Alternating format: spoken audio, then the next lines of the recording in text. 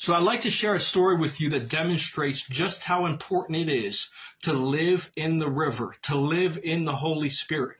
So I was by a lake not too far from my house here in Delaware County, and this lake was in my county, but I was walking by the lake. I was walking around the side of it, and I saw a young woman about 100 yards off, and the Lord began to speak to me. The Holy Spirit began to minister to me about what was going on with this woman. And the Holy Spirit began to speak to me that this woman was having suicidal thoughts and was going to commit suicide very soon, and that I needed to speak to her.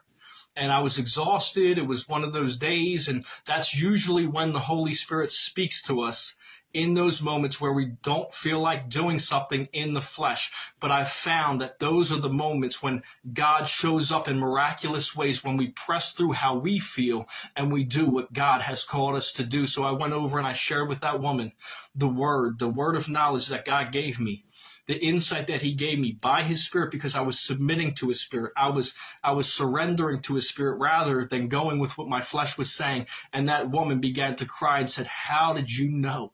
How did you know I was thinking about suicide? How did you know I was depressed?" And I said, "It's because God speaks to me, and Jesus loves you." And she opened her heart to Jesus that day. She said, "I was going to go home and kill myself, but then you came over and talked to me."